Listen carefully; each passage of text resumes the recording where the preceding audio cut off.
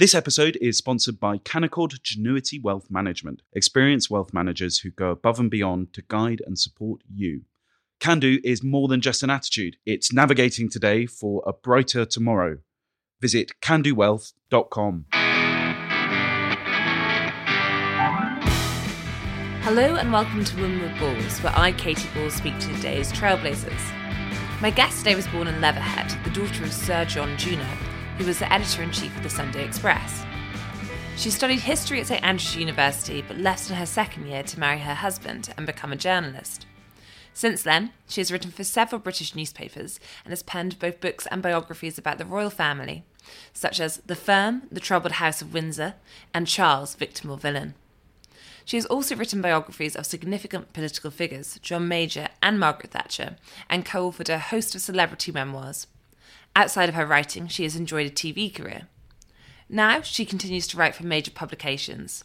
She says that writing about the royal family, meeting them and watching them at work has slowly transformed her from an ambivalent observer to a royal fan. My guest today is Penny Junor. Penny, thank you very much for coming on the show. We've been trying to get you on for some time. Now, on this podcast, we always begin by asking the same question, which was yours a happy childhood? But I know you've spoken in the past about your relationship with your father and how it was at times difficult. I had a mixed childhood. I had a brother I adored. I had a mother I adored. I had a father who was very difficult and who was not very kind to my mother. And as a result, there were a lot of tensions in the house growing up. And so it was mixed, you know, a lot of happy memories, a lot of love. I mean, my father adored me, and I never had any deprivation or cruelty of any sort. But it was very difficult watching my mother, who I adored, being undermined and bullied by my father. And I mentioned that your father, of course, a famous newspaper editor. You've gone on to be a writer. Was it a very politically engaged household? Did it make you very interested in writing and current affairs growing up? Do you know, it had the complete opposite effect. I mean, we had prime ministers and cabinet ministers to dinner often. The house was always filled with politicians. My father always talked about politics and current affairs. And because the way I felt about him, I found the whole thing a credible turnoff. I found politicians extraordinarily boring, I'm afraid to say. I had no interest in politics, and I have carried on to this day, really having no engagement with politics. Terrible thing to say. Well, aside from several books you have written, I suppose. Well, do you know, I've written 2 political books. I wrote about Margaret Thatcher and I wrote about John Major. And I wrote to Margaret Thatcher and I said, you know, I'm going to write this book, but I want to look at you as a woman, not as a politician, as a woman, a mother, and a wife. And she wrote back saying, jolly nice, I'm terribly sorry, I won't have time to talk to you. But do please talk to my family and friends, which was fantastic. But the reason, of course, she said she didn't have time, I'm sure, was because I wasn't writing about the politician. And fundamentally, that's what she was through and through. And so it was much more, as with my book about John Major, it was looking actually at the human being much more than the politician. So you have these politicians coming in and out of the house. You're not particularly infused or perhaps taking an interest. And does that mean at school, were you, I suppose the phrase girly swat is now used these days after, I think Boris Johnson used it for Baroness Hale. But were you particularly studious, or did the rebellion stretch to also taking a slightly different approach to studies? To my great regret, and it is a lifelong regret, when I was at school, it was not cool to be a swat at all. And I was, above all things, or wanted, above all things, to be one of the cool kids. So I paid no attention. I just drifted through school. I wasted a very expensive and good education. And I do regret that. I think education actually fundamentally is wasted on the young. certainly this young one, when she was young. I know what you mean. I slightly think if I was doing my undergraduate studies again, I would have a different approach in some ways then. But it doesn't seem to have ended too badly for you in terms of taking that approach. And you went to St Andrews University, but as I mentioned in the introduction, you ended up leaving early. Can you just talk listeners through, I suppose, what happened there? Well, I chose St Andrews because my father was I didn't really want to go to university. I knew I wanted to be a journalist. And so I ignored all application forms. And my father finally realized that this is what I was up to. And so he sat me down with an UCA form, which I think was the equivalent then of a UCAS form. And I thought, which is the university furthest from home? And I chose St Andrews. So off I went to St Andrews, and I met my then next, soon to be husband within 2 weeks of arriving. So I have to confess that although I went there nominally to study history, I was much more interested in studying James Leith, who I became engaged to after 3 months at university. And I then left, as you said in your introduction, in my second year. He was in his fourth year taking his finals, which I don't think he got quite the grade he should have done for because of me. So we neither of us any good at all, except that it did for life. And we had a very, very happy marriage for nearly 52 years. And of course, your eldest son, Sam, actually works at The Spectator as a literary editor. So The Spectator also did quite well out of it. You could say that. Now, I want to talk about, obviously, starting your career in journalism. But you mentioned that you just knew you wanted to be a journalist, which is part of the reason pre-James Leith. You weren't particularly enthused about academic studies. Do you think seeing your father's work as an editor, yes, perhaps you weren't interested in the politicians, but made you interested in newspapers? Or was it something else, perhaps just an itch you had to write? I think I enjoyed writing. I was a very shy person. So I didn't enjoy speaking, I froze if I had to speak in front of a table full of people. So writing was a way that I felt I could express myself much more clearly than verbally. So writing always appealed. And I think probably it was because I had this older brother, 5 years older than me, and I absolutely hero worshipped him. And he went to university, he went to Cambridge and read history. Therefore, I read history. He went into journalism, and I thought I would therefore go into journalism. I must say I've followed him in most things. So in London, you trained to be a journalist. You start working for the Evening Standard. Is it everything you expected and more? No, I didn't actually start for the Evening Standard. When I was plotting to leave university, not telling my father, obviously, I had one time met Hugh Cudlip. And Hugh Cudlip then ran Mirror Group newspapers. And he said to me, if ever you want a job, just get in touch. So I did get in touch, and I said, listen, I'm planning to run away from university. And you did mention that if ever I wanted a job. And he said, well, the IPC Young Magazines, IPC, which owned the Mirror, actually, at that time. So he said, the Young Magazine Group is holding a training course, a pilot training scheme. And I can't give you a job, obviously, but I could put you in touch with the person who's running this scheme. And you can see if, you're on your own, but you see if you get a place. And so I got in touch with this woman, and I did get a place on this training scheme. And it was never repeated. They took 6 people, and it was the most fantastic training. I spent 6 months working on different young magazines, learning everything about journalism, from reporting to feature writing to beauty and health to pop music. I mean, absolutely everything, and even color separation and printing. So at the end of that, I got a job on 19 magazine, which was a great fashion and feature magazine. And I was a feature writer there. And then I joined the London Evening Standard. Not before I actually I left 19 and went to South Africa with my husband, who was an actor, and he was taken out of drama school to play opposite Glynis Johns in a play in South Africa. And because we were as poor as church mice, and he had come from South Africa, I left my job in order to, we could afford one budget ticket. And so I went across and spent several months in South Africa, going around the country with him. And we had the most fantastic time. And I came back and joined the Evening Standard. Sorry, that wasn't answering your question. Your question was, how did I find the Evening Standard? Oh, but I still like the first answer. But yeah, how did you find the Evening Standard post South Africa? I found the Evening Standard terrific. I worked on the Londoners' Diary, which is where I worked on that.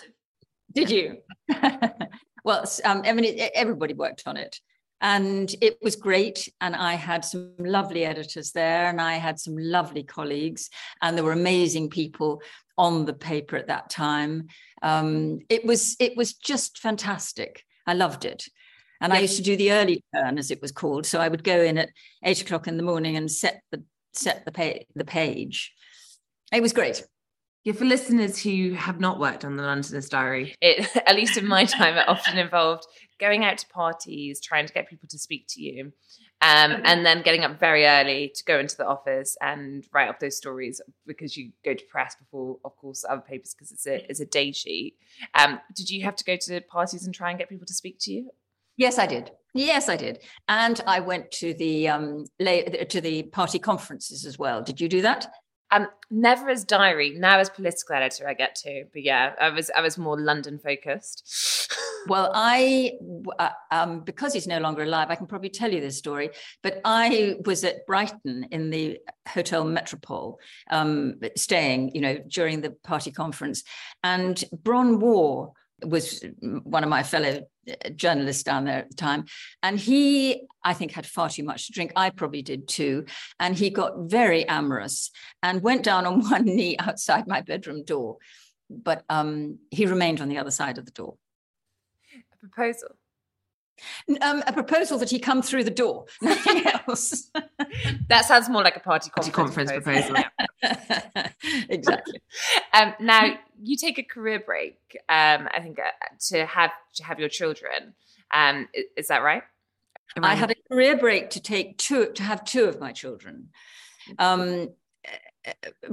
Yes, I wanted to be a full-time mother, and goodness knows why, because we were poor. And we had we moved to the tiniest cottage in Surrey with Sam when he was a month old, maybe 2 months old. And I had given up work to have him. And I then had another baby 2.5 years later. And I was loving being a single mother. But every time I met anyone or went to a party or anything like that, the men would come up to me and they would say, "So what does your husband do?"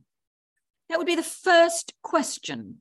And this so infuriated me that I decided it was time to do something as well as look after babies and clean nappies. So I started writing in a cupboard under the stairs in our tiny cottage.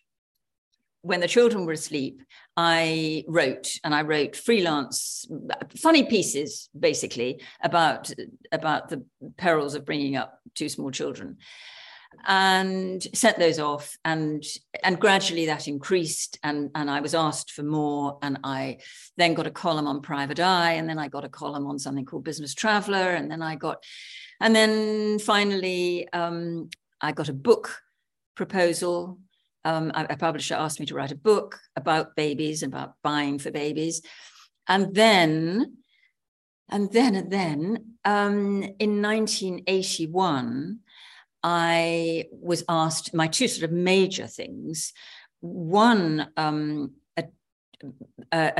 Channel 4 was starting up, and ITV, who were making programs for Channel 4, Thames Television, approached me and said, I'd been writing this consumer column in Private Eye. Would I be interested in working on a consumer program for Channel 4?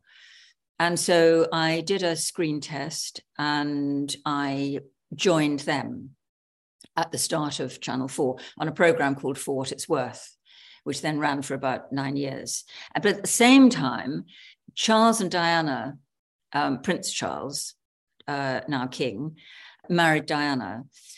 And immediately after the wedding, somebody that I had interviewed about a rabid dog in Kathmandu rang me up and said, I'd never written a biography, had I? How would I like to write a biography of Diana, Princess of Wales?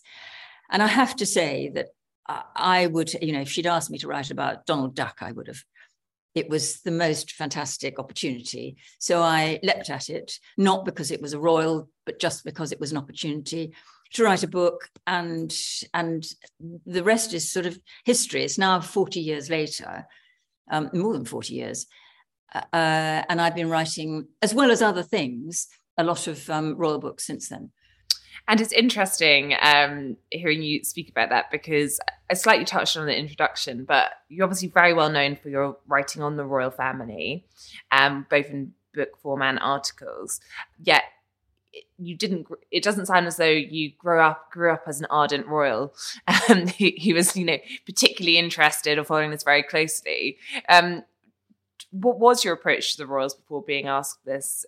Did you think about the royal family much in a day? No, not really. But I was at school with Princess Anne and 3 other princesses. So, I was aware of the royal family in a way that perhaps other people were not necessarily. And the Queen had come to visit the school. But I was very ambivalent. I mean, I was, the monarchy was there. It was just there, rather like politicians were just there. They were not of huge interest to me.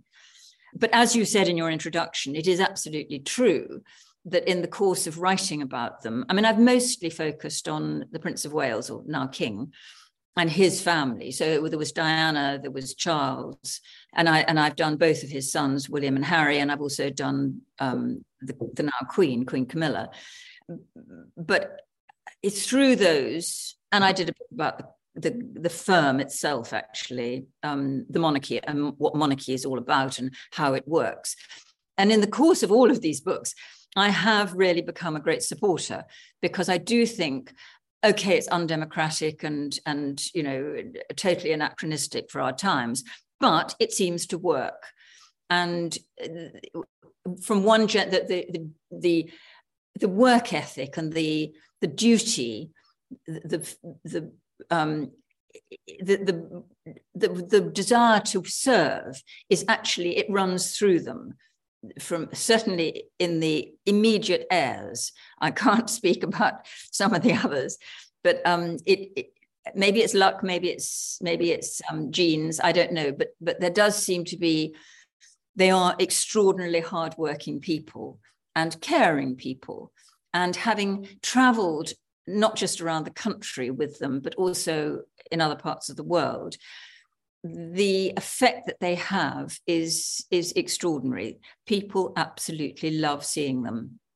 When things go wrong, when communities have met some sort of tragedy, if members of the family go and visit, it's not like a politician visiting, because there's no vote in it. There's no photo opportunity in it. I mean, 9 times out of 10, well, not 9 times out of 10, but very often they will see people when no press know about it, no cameras.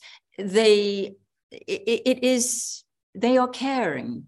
And I think they have an extraordinary effect on people, and they are constant in a world that is constantly changing.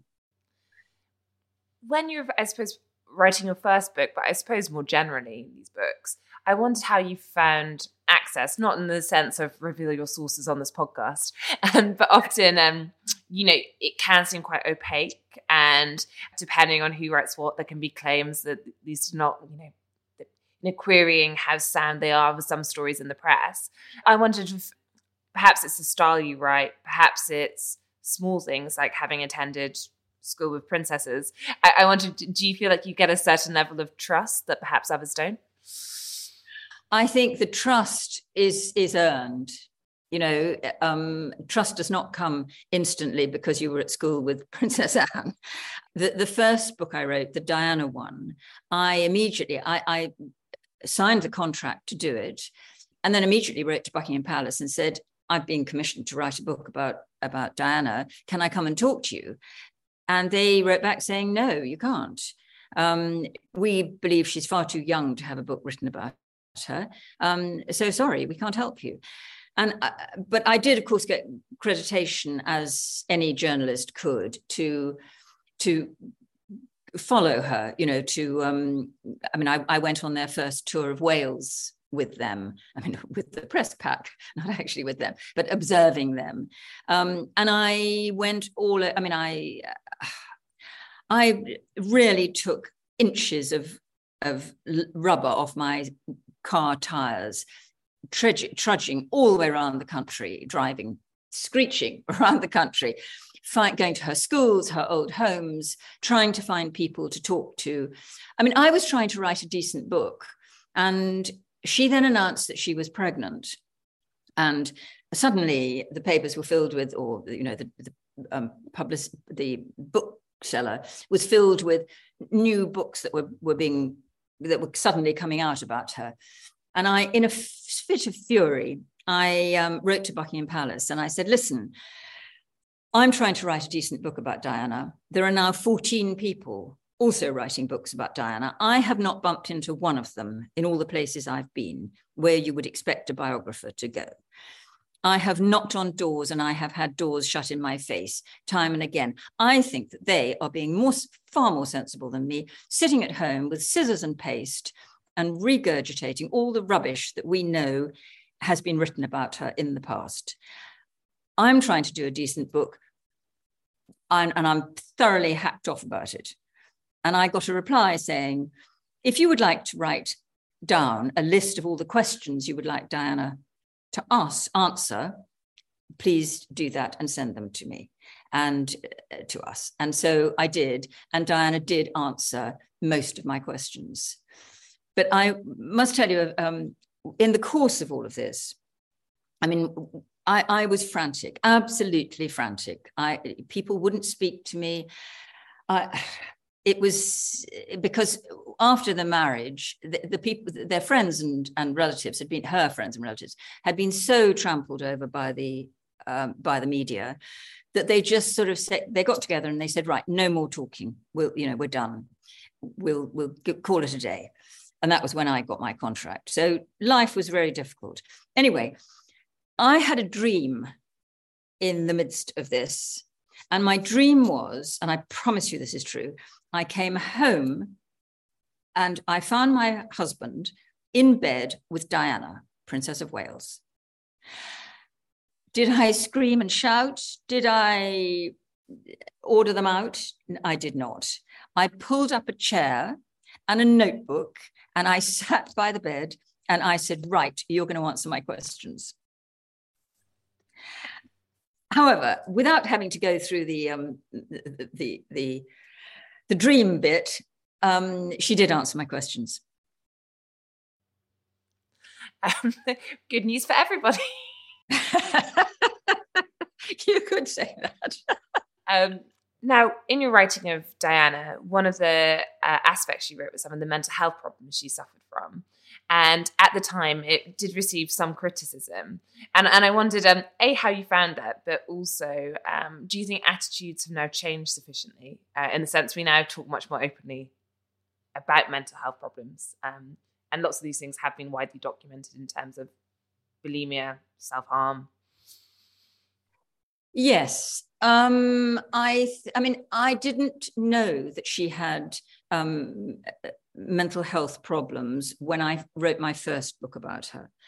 It was not until, I knew that she'd had a very troubled childhood. Her mother left home when she was 6 years old. And she had no idea why. So she grew up feeling unloved and unwanted. And she had serious anxiety about being abandoned. So So I knew all of that, and I knew that there had been difficulties growing up. But it was really only when Andrew Morton wrote his book, Diana, Her True Story, that I knew what the problems were. Now, he described her bulimia, and bulimia is a mental health problem. Today, I mean, when I talked about it when I wrote, after her death, I wrote a book called Charles, Victim or Villain. And the reason I called it that was because I wrote about the three of them in the marriage, and I found myself saying to everyone I was talking to, look, what I'm trying to establish here is, was Charles the victim of a mismatch, a terrible mismatch in his marriage, or was he a villain who took a lovely, innocent young girl and used her, never intending to love her or cherish her? And I need to know what the answer is to this.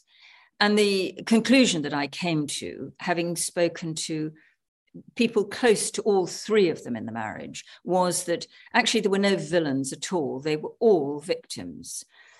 Diana of this very difficult childhood, Charles of his situation and his also actually difficult childhood, and Camilla, who was a victim of a very difficult marriage with a husband who was repeatedly unfaithful to her. But so having heard the description of Diana and her bulimia in her own true story, I then talked about it. But by the time I wrote my book, she was dead, and had been dead for over a year, 18 months or so. And in the aftermath of her death, she became a completely sanctified. And nobody talked. I mean, before she died, people were getting quite critical of her, a lot of journalists. But then suddenly they did a complete U-turn, and she was this amazing princess, saintly figure. I simply redressed the balance and injected a little bit of reality in this book. I don't think I was unkind about Diana. I certainly don't feel unkind. I think she was an extraordinary girl who had a very, very difficult life. But she was amazing in many ways. But I explored the bulimia, and bulimia is very often, it's a symptom rather than a diagnosis in itself. But I did get castigated for it. I had to hire a bodyguard to be with me when that book was published. Because I had death threats, I had people spitting at me in the streets. Somebody tried to attack me in the Albert Hall. It was very nasty. But it does feel as though attitudes have now changed or moved on a bit from that.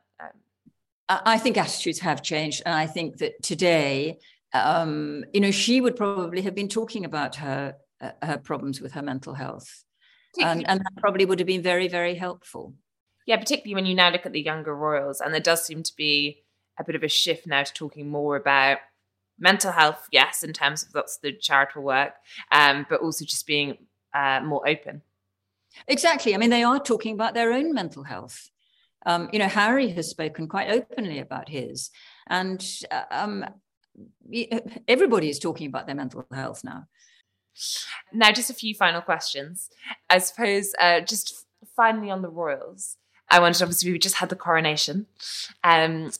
You are someone who has been charting, as you say, particularly Prince now King Charles, for a long time. Do you think the monarchy is in good health now?